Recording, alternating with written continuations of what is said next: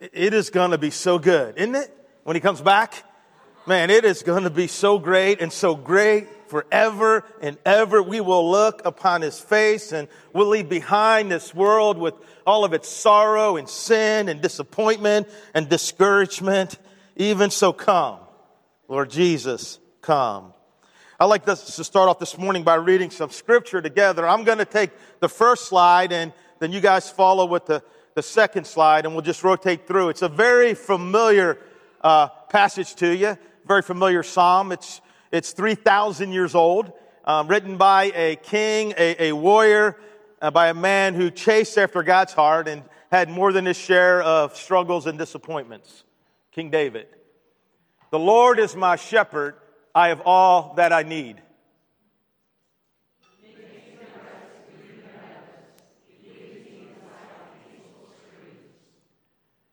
He renews my strength. He guides me along the right paths, bringing honor to his name.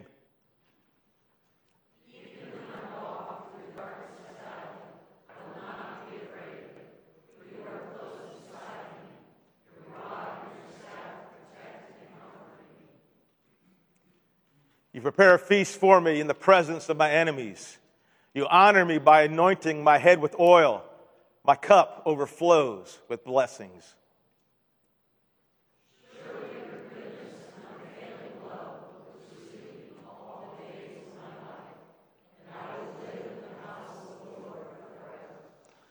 Heavenly Father, Lord, how incredible it is to know that the Lord, that you, the sovereign King of the universe, are our shepherd. The one who's over all things and before all things is the one who is watching after us, is the one who's providing for us and who is protecting us. And Father God, I pray this morning that as we share from your word, God, I pray that your word will come with power, Lord. I pray that because of what we talk about in here, something will be different out there in our homes, where we work, where we live, in our community and beyond. God, may we not just be hearers of the word only, God, but may we become doers of the word. May we honor you by obeying your command, showing you that we both know you and that we love you.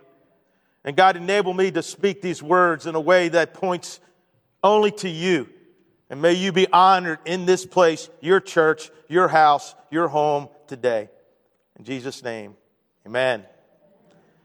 2,000 years ago, while in the region of Caesarea Philippi, an international and multi-ethnic city located on the northern border of the Sea of Galilee, a region that was a melting pot of culture, skin color, and religion. I mean, every possible food was served there, and every possible deity was worshipped there. Now, can you imagine the culture shock for these homespun disciples of Jesus? It would be kind of like a person who grew up in a very small town who went to New York City for the very first time and seeing things they'd never seen before and hearing things they have never heard before. Well, Jesus, right in the middle of this flood of culture and religions, gathers his disciples around him in a horseshoe, and he asks them a question. Who do people say that I am? And they start spouting off answers. Some say you are this, some say you're that. And then Jesus looks at them and says, but what about you?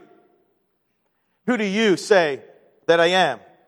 And now I sense that they're not so quick to spout off answers. Maybe they ducked their head. Maybe they turned away. Maybe they cleared their throats. And finally, Peter spoke up. And these may be some of the most astounding words ever spoken by a human being. I mean, Peter looked at this penniless rabbi from a backwoods town called Nazareth, and he says, you know, I think you're the Christ. I think you are the Messiah. I think you are the Son of the living God. And Jesus looks at him, gives him a hearty high five, maybe even they chest bump together. And he said, blessed are you, Simon, son of Jonah. For this was not revealed to you by flesh and blood, but by my Father in heaven. And I tell you, you're Peter. And on this rock, on this truth about who I am, that I am the Christ, that I am the Messiah, that I am the Son of the living God. On me, on the great I am, I will build my church. And remember, it's the word ecclesia. It has nothing to do with geography, nothing to do with the building, nothing to do with the place, and everything to do with people. Jesus said, on this rock I will build my people, and the gates of hell will not overcome it. Yes, my people will burst through the gates of death itself and bring people the newness of life. And brothers and sisters, I believe that this summer, as we live in a culture that worships every kind of deity, and that has many different opinions about Jesus, I believe that Jesus is gathering us around him in a horseshoe. And he's not only asking us, who do you say that I am? Or seriously, just who is Jesus to you? If someone were to look at your life from Monday to Sunday, who would they say Jesus is to you? But he's also asking us, do you want to be the kind of church? Do you want to be the kind of Jesus followers that will grow and flourish and expand and that will keep pressing forward into every corner of the world? Do you want to become a Jesus gathering that is an unstoppable force, bringing my mercy, my truth, my love, and my grace to a dark and broken world that needs me so desperately? I mean, seriously, picture Jesus looking you in the eye like he did on the road to Caesarea Philippi and ask you those questions. Do you want to see my kingdom expand and my gospel spread? Do you want to see broken people mended? Hurting people healed? Do you want to see lost people found? Do you want to see captive people set free? Picture Jesus looking at you and say, do you want to be a light in this world of darkness? Hope in a world that is hopeless, and purpose in a world that is drifting? If so, then he would say, do everything you can to help answer the prayer I prayed in the garden 2,000 years ago. My prayer is not for them alone. I pray also for those who believe in me through their message, that all of them may be one, Father. Just as you are in me and I'm in you. May they also be in us, so that the world may believe that you have sent me. And I've given them the glory that you gave me. I've given them the Holy Spirit, the power to make this happen, that they may be one as we are one, I and them and you and me, so that they may be brought to complete unity. Then the world will know that you sent me and have loved them even as you have loved me. What did Jesus pray for us, for me, for you, for the person to your right and left, for everybody in this room? That we'll be one. That we will be brought to complete unity. The question, why mere moments before his arrest and mere hours before his death and crucifixion would Jesus pray only for that? I mean, he didn't pray that we would build great buildings, that we would preach great messages, that we would have a great worship, that we would do great things. He simply desperately prayed for just one thing, that we be one. He prayed for real, true, complete unity among his Jesus gathering. Why? Because Jesus knows that the entire deal, that the spread of the gospel and the redemption of mankind depends on us, this Jesus gathering, being one, being in complete unity. And that is why any actions or behavior that causes disunity is not only sin, it is dangerous. And that's why Paul said to Titus in Titus 3:10, warn a divisive person once, warn them twice, then after that, have nothing to do with them, because unity is paramount. And listen, since the entire deal hinges on us being one, when you flip to the pages of the New Testament, you find that the primary activity of the local church was one anothering. Don't you love that word? One another. It was focusing on behaviors, actions, and attitudes and lifestyles that would demonstrate to a watching world the love of God that is in Christ Jesus our Lord. You see, those words that Jesus spoke in the upper room that night penetrated deep into the hearts of his disciples. A new command I give you, that you are to love one another just as I've loved you. You are to love one another. By this, all people will know that you're my disciples, if you have love for one another.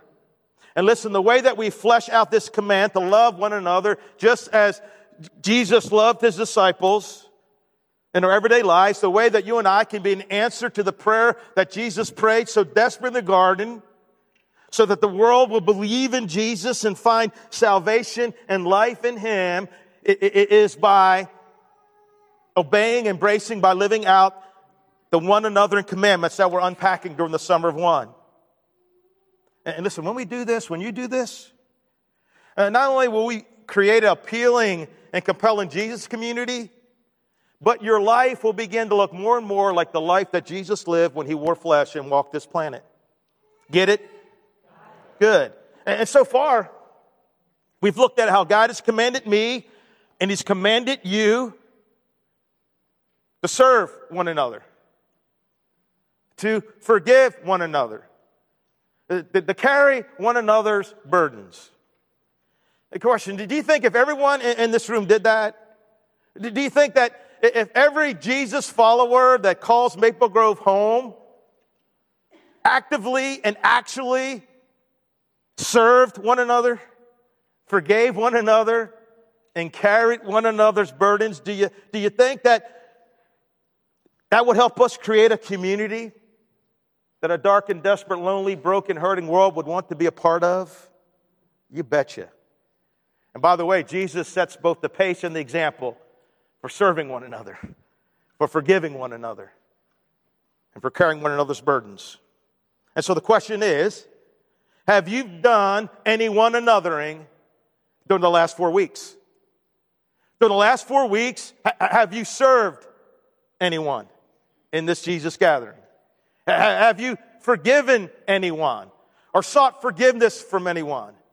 And have you come alongside someone and carried their burdens? If so, awesome, awesome, awesome, awesome. Jesus can see the awesome sauce flowing all over you. If not, that's not so awesome. Get busy. This morning we're going to look at another command of Jesus to you and I to encourage one another. And the way I want to attack this conversation is by answering two simple questions. First, why should you encourage? And then second, how do you encourage? Now, in the New Testament, the word that is most often translated encourage is the Greek word parakaleo. Say that with me. Parakaleo. Parakaleo. And it's made up of two Greek words. Para, meaning alongside of, and kaleo, meaning to call forth. Understand when people come alongside of us during difficult times to give us, the call forth from us, to put into us a renewed courage, a renewed spirit, a renewed hope, that's called encouragement. That's called parakaleo. Parakaleo was used in speeches that leaders gave to urge frightened and timid troops to go into battle. I am William Wallace, and I see, right? I love that speech. And even our English word carries the very same idea. Encourage, right? What does it mean to encourage? It means to put courage into somebody who needs it. The definition, to inspire with courage, spirit of hope, to spur on, to give help. And I want to give you a picture, because when I thought of encourage, this image popped into my mind instantly, and of what it looks like to encourage someone who needs encouragement at that moment, to spur them on. And it's from 1996. Some of you were not born then. I was 36 years then. That's ridiculous, but I'm not claiming that right now. It's the Summer Olympics. The U.S. gymnastics team has never won a team competition, the women, never won. And they're about to clinch it. And their final round of vaults, and they think, we make our vaults, we're good to go. And a bunch of Americans have fallen. And then Carrie Shrug gets up, and she makes her vault, and she falls. When she falls, she also does something to her ankle. And she comes off limping. And she goes back to her coach, Bella, and here's what Bella said to her. And Kerry later said that's all he had. Greatest gymnast in the world, and all he could come up with was, you can do it. You can do it. And so she goes up there, and she makes her jump. This is a clip showing her jumping the first time, hurting her ankle, and then making that final jump because her coach came alongside of her and encouraged her. Is that powerful or what? And that's encouragement, to come alongside and to call forth. So why should you encourage? Number one, because the triune God is all about encouragement. Understand, as you look through the scripture, you see that God the Father, God the Son, and God the Spirit are all about encouragement, are all about depositing courage into the lives and hearts of people. Paul wrote the following to the church in Corinth in 2 Corinthians chapter 1. Blessed be the God and Father of our Lord Jesus Christ, the Father of mercy and the God of all comfort, parakaleo, who comforts us in our difficulties, so that we may be able to comfort those who are in any affliction with the comfort with which we ourselves are comforted by God. For as we share abundantly in Christ's suffering, so through Christ we share abundantly in the comfort and the encouragement of God too. God the Father is a God of encouragement, and we see that throughout the Bible. We see him encouraging a guy named Abraham. You will be the father of a great nation. We see him encouraging a timid soul named Gideon, telling him as he's hiding from the enemies, you are a mighty warrior. We see him telling an 80-year-old guy in the desert, you will be my deliverer. You see him telling a guy named Joshua about to enter the promised land who was very afraid, do not be terrified, do not be afraid, but be strong and courageous, for I go with you wherever you go. You see him tell a prophet named Elijah who was battling serious depression, saying, what are you doing here, Elijah? Get up. I got a mission for you. And by the way, Elijah, you're not alone. There's 7,000 people who've never bowed the knee to Baal. God the Father is a God of encouragement, and so is God the Son. In one of his letters, Paul reminds the church in Thessalonica of this, that Jesus at his core is an encourager. And may our Lord Jesus Christ himself and God our Father encourage you and strengthen you in every good thing you do and say. God loved us, and through his grace, he gave us a good hope and encouragement that continues forever. Yes, Jesus is all about encouragement. I mean, the Gospels, we see him, right, time and time again, coming alongside of people and through his words and through his actions, pouring courage into those people. And one of the names for the Spirit, God the Spirit, is Paraclete, right? The encourager. In fact, that's how Jesus referred to him in John chapter 16. But I tell you the truth, it's better for me that I go away. When I go away, I will send the helper, the encourager, the Paraclete to you. But I do not go away, the helper, the encourager, the Paraclete will not come. Why should you encourage? Because the triune God is all about encouragement, and you're made in his image. Number two, and because one of the primary purposes of the Bible is encouragement. Paul writes, everything that was written in the past was written to teach us. The scriptures give us patience and encouragement so that we can have hope. The scriptures give us patience and encouragement that we can have hope. Paul says that one of the main purposes of scripture is to give us encouragement so that we may have hope. And I stand before you today as someone who has experienced more times than I can count the supernatural, renewing encouragement that comes from this book. I have experienced it time and time and time again. This book has picked me up when I was down. It has given me hope when I had no hope. It has quenched my thirst when I was dry. This book has given me strength when I felt weak. It has pushed me forward when I wanted to quit and throw in the towel. This book has given me peace even while living in the midst of storms. This book has renewed my spirit and given rest for my soul when my soul was so downcast within me. I love this book. I need this book. It encourages me. I do something really, well, I do a lot of things really weird. But in December the 9th, 2009, I began doing something that's now something I do all the time. I was in Dallas, Texas, visiting my mom, very discouraged period of my life.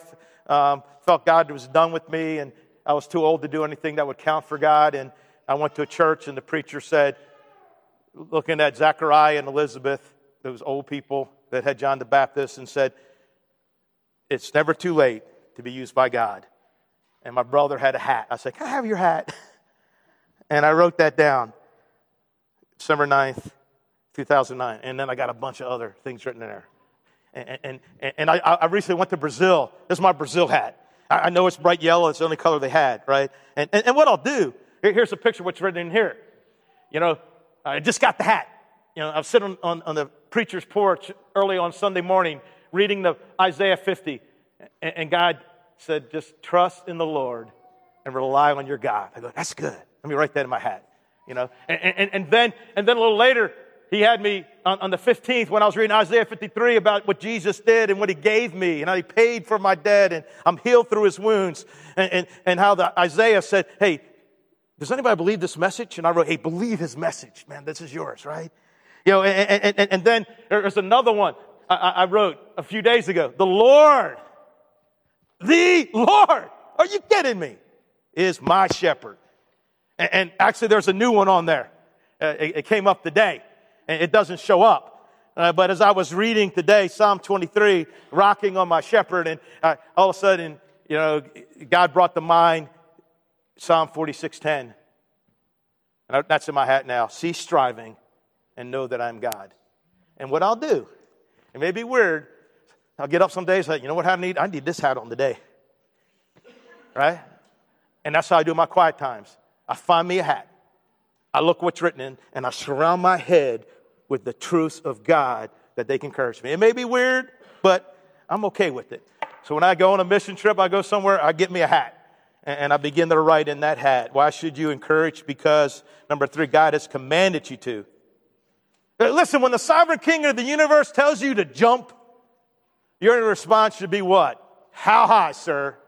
How high? That is if you love God and know God, right? Jesus said in John 14, if you love me, you'll obey my commandments. He said to the Apostle John in John's letters, right? He says, those who say they know me, they got the t-shirt bumper sticker, show up to church, but do not do what I say, they're a liar. And the truth's not in them. And so God says to us, says to me, says to you that we're to encourage one another. He says it 4 times. 1 Thessalonians 4:18, encourage one another with these words. 1 Thessalonians 5:11, encourage one another, build each other up just as you are already doing. Hebrews 3:13, encourage one another daily as long as it's called today, so that none of you may be hardened by sin's deceitfulness. As long as it's called today. And today is only called today, which means you should encourage today, right? That it's a now thing, right? You encourage now. And then he says in Hebrews 10, and let us consider how we may spur one another toward love and good deeds, not giving up meeting together as some are in the habit of doing, but encouraging one another, and all the more as you see the day approaching. You should encourage because the triune God is an encourager. You should encourage because the Bible's all about encouraging. You should encourage because God told you to. Number 4, because everybody battles discouragement.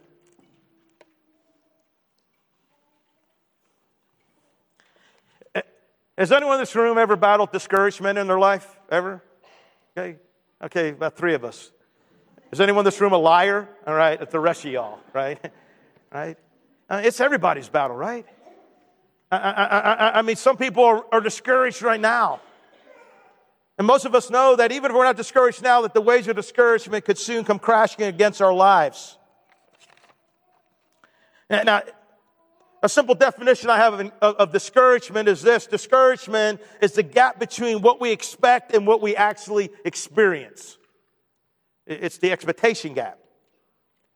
And it can show up in countless ways, right? We want something, but we can't seem to be able to get it. Or we wanted something, a job, a relationship, an opportunity, and we actually got it, but it didn't turn out to be what we thought it would be. Discouragement can set in because of what other people say to us or about us, or it can set in because we continue to drink the toxin of comparison.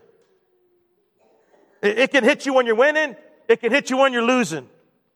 I mean, sometimes discouragement comes on you like a flood, right?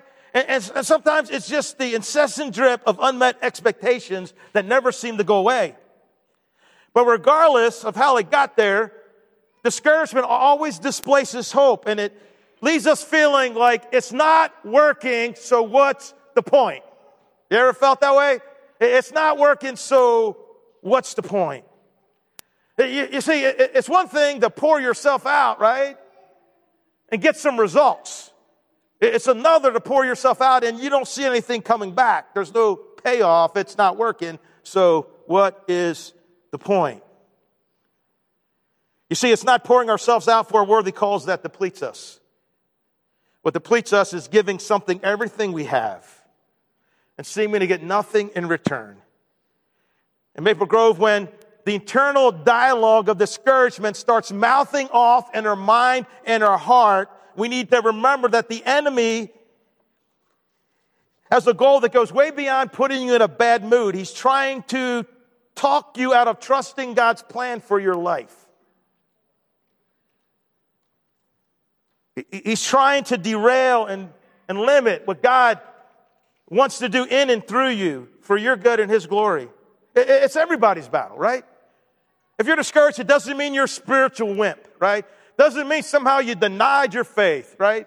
Enemy will tell you that, well, you got Jesus. How can you be discouraged? Because life stinks right now. Oh, sorry, right? You know, and it doesn't mean God can't use you. Paul wrote half of the New Testament, right? The most influential Christian arguably ever, yet he battled discouragement. Elijah battled discouragement. John the Baptist battled discouragement. My goodness, did David battle discouragement. His Psalms are like a journal of a guy who like, man, you need to, I know a good counselor, David, right? You need some help. You're just, so many times David said, my soul is downcast within me. Bottom line, we have more than enough people, things, and circumstances dissing our courage, discouraging us. What we need is more people inning our courage, encouraging us, pouring life into us. You should encourage because the triune God is all about encouragement. It's the purpose of the Bible. It's God tells you to, and man, so many people need it. They need someone to come alongside of them and tell them, you can do it. You can do it. You can do it. And brothers and sisters, you can be that somebody.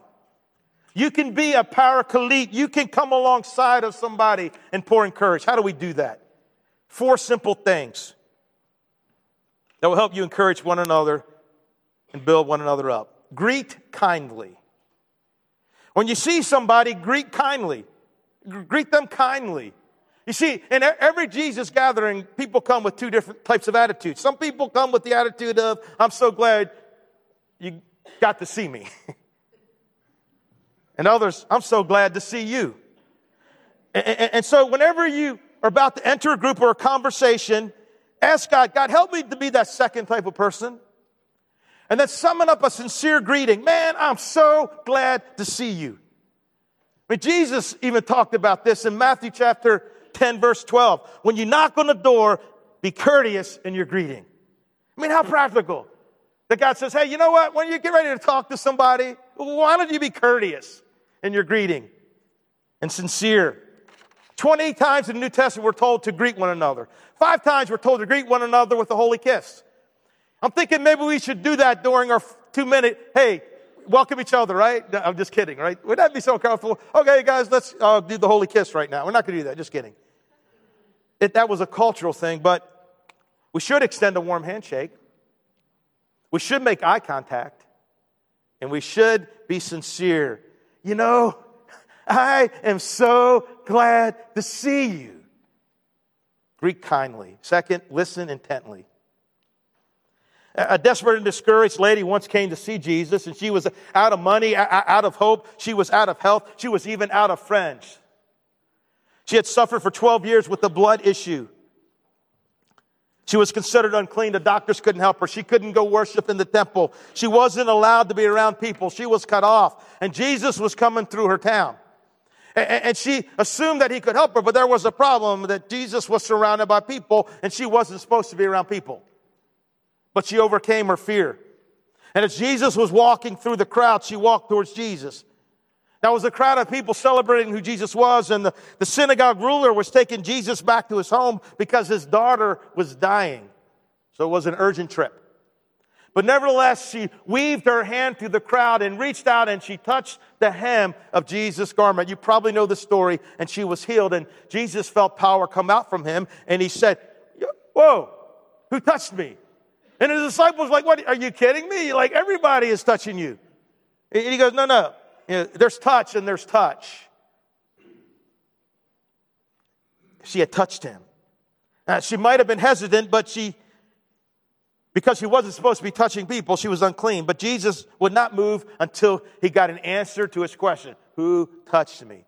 And finally, in Mark 5:33, he tells us, she came shaking with fear and knelt down in front of Jesus. Then she told him her whole story. The question, how long do you think had it been since someone had listened to her story?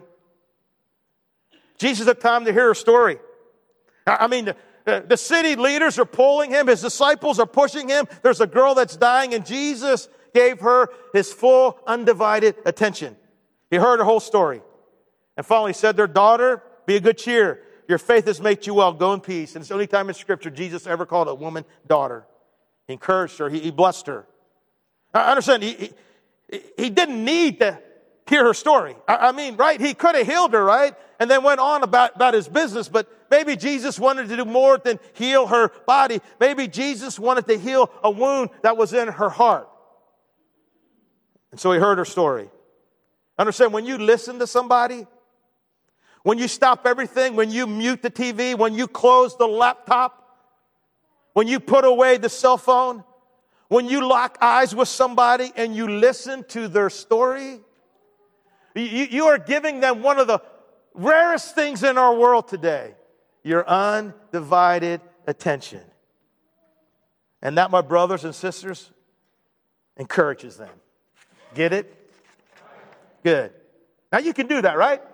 I mean, you don't have to go to college to do that. You don't need special training to do that, right? You already know how. You just need to do it. You know what? And I'm so excited that this week, right, that someone you know is going to get the gift this week of your undivided attention. And they're going to be encouraged. Another idea is praise specifically. Be specific in your praise. Passage in Hebrews that talks about it, one of our commands to encourage one another, says this, and let us consider how we may spur one another on to love and good deeds, not giving up meeting together, some are the habit of doing, but encouraging one another, and all the more as you see the day approaching. Let us consider how we may spur one another on toward love and good deeds. Let us consider. I call this premeditated praise. Yeah, there's spontaneous praise that is random and very genuine, but there is also premeditated praise. There's this kind of praise where you're like, you know what? I am going to find so-and-so.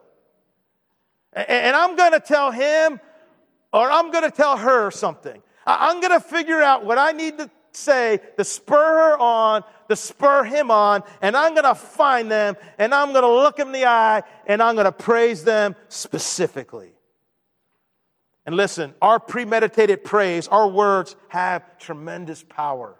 Tremendous power. Proverbs 12:6 says, the words of the wicked are like a murderous ambush. Man, I've been ambushed by words before you.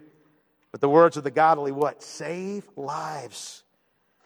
Worry weighs a person down. Encouraging word cheers a person up. Proverbs 15:4, the soothing tongue is a tree of life. Proverbs 15:23, how good is a timely word. Proverbs 16:24, gracious words are a honeycomb, sweet to the soul and healing to the bones. And Proverbs 18:21, the tongue has the power of life and death. I love what author and counselor and awesome dude Larry Crabb writes in his book, Encouragement, the Unexpected Power of Building Others Up. Here's what Larry writes. God intends for us to be a people who use words to encourage one another. A well-timed word has the power to urge a runner to finish the race, to rekindle hope when despair has set in, to spark a bit of warmth in an otherwise cold life, to trigger healthful self-evaluation in people who don't think much about their shortcomings, to renew confidence when problems have the upper hand. A well-timed word has power. I received some of those well-timed words, some of those honeycomb dripping words several years back when I was going through a really hard time. And they left a note in an envelope with my name on it. And they also, I knew they knew me well because they left the New England Patriot coffee mug for me. And here's the note they left. It's on my desk today. Dear son, I see everything you're doing for my kingdom. I'm very proud of you and where you are leading this church on my behalf. Carry on. I'm with you all the way. Your dad, the great I am. Still don't know who that was. And maybe it was God. It could have been. It was God speaking through them. And I got to tell you, I was encouraged by that specific praise. Let's be a Jesus gathering. Let's be a people of specific praise. Let us consider. I think we're pretty good at discouraging people, right? We know how to do that. We got that one down. Let's put that one on the shelf. Let's garage sale that one and let's get good at how we can spur people on. Let's embrace what Paul said in Ephesians 4:29.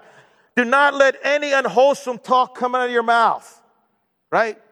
But only what is helpful for what? Building others up. Is what you're about to say going to build up or tear down? If it's going to tear down, let's keep our mouth shut, right? Thumper is a great theologian in Bambi, right? If they can't say something nice, don't say nothing at all. Boy, that would help every relationship we're in, right? According to their needs, that it may benefit those who listen. If you look around, I want everybody to turn around and look at the sound booth, and you're going to see something underneath that sound booth. Go ahead, turn around. And it says, encourage one another.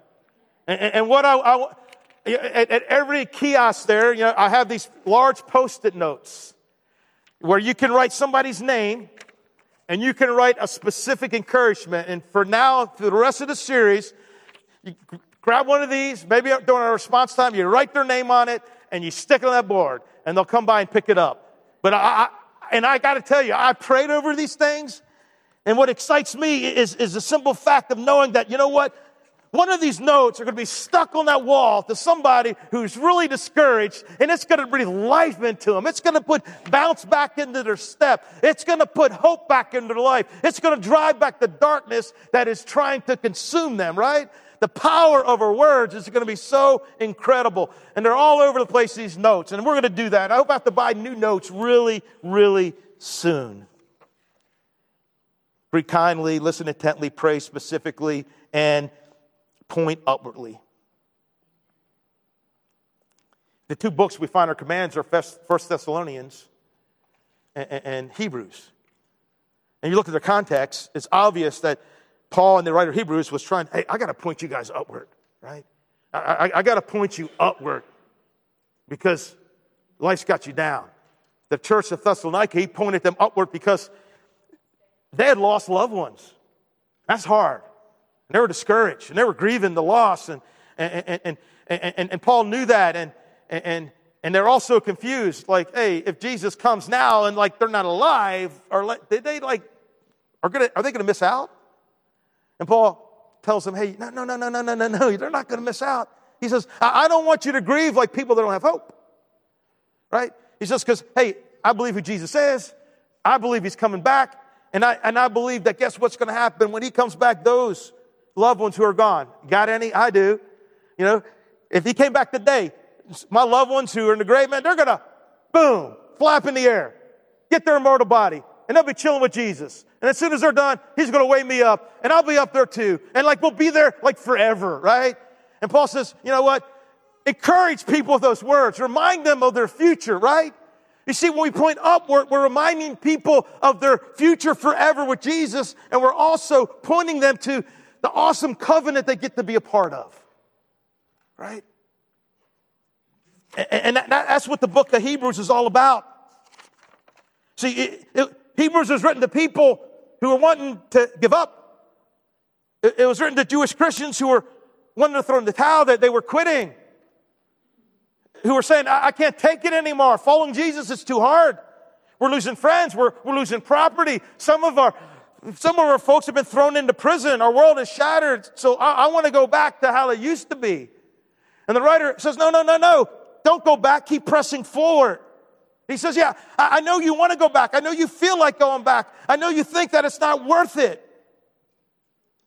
to keep going. I know it doesn't look like this Jesus thing is panning out, but he wrote the book to say, don't stop. Don't turn around. And throughout the letter, he reminds them and us again and again and again. Man, please lean in. That Jesus is better. That Jesus is worth it. And that what they have in Jesus, what we have in Jesus, the forgiveness of our sins, a renewed and restored fellowship with God, a high priest who can sympathize with our weaknesses, being part of a kingdom that is unshakable and will stand until the end of time and beyond, and total access 24/7 to the throne room of God, where we can enter with full assurance and confidence. So he said, don't go back. He was pointing them to the simple gospel and saying, don't go back. Jesus is better. I know it's hard, but what you have in Jesus is better than anything you'll find anywhere else. So he tells them and us, we're about done, but lean in. Let us hold unswervingly to the hope we profess. For who promises faithful.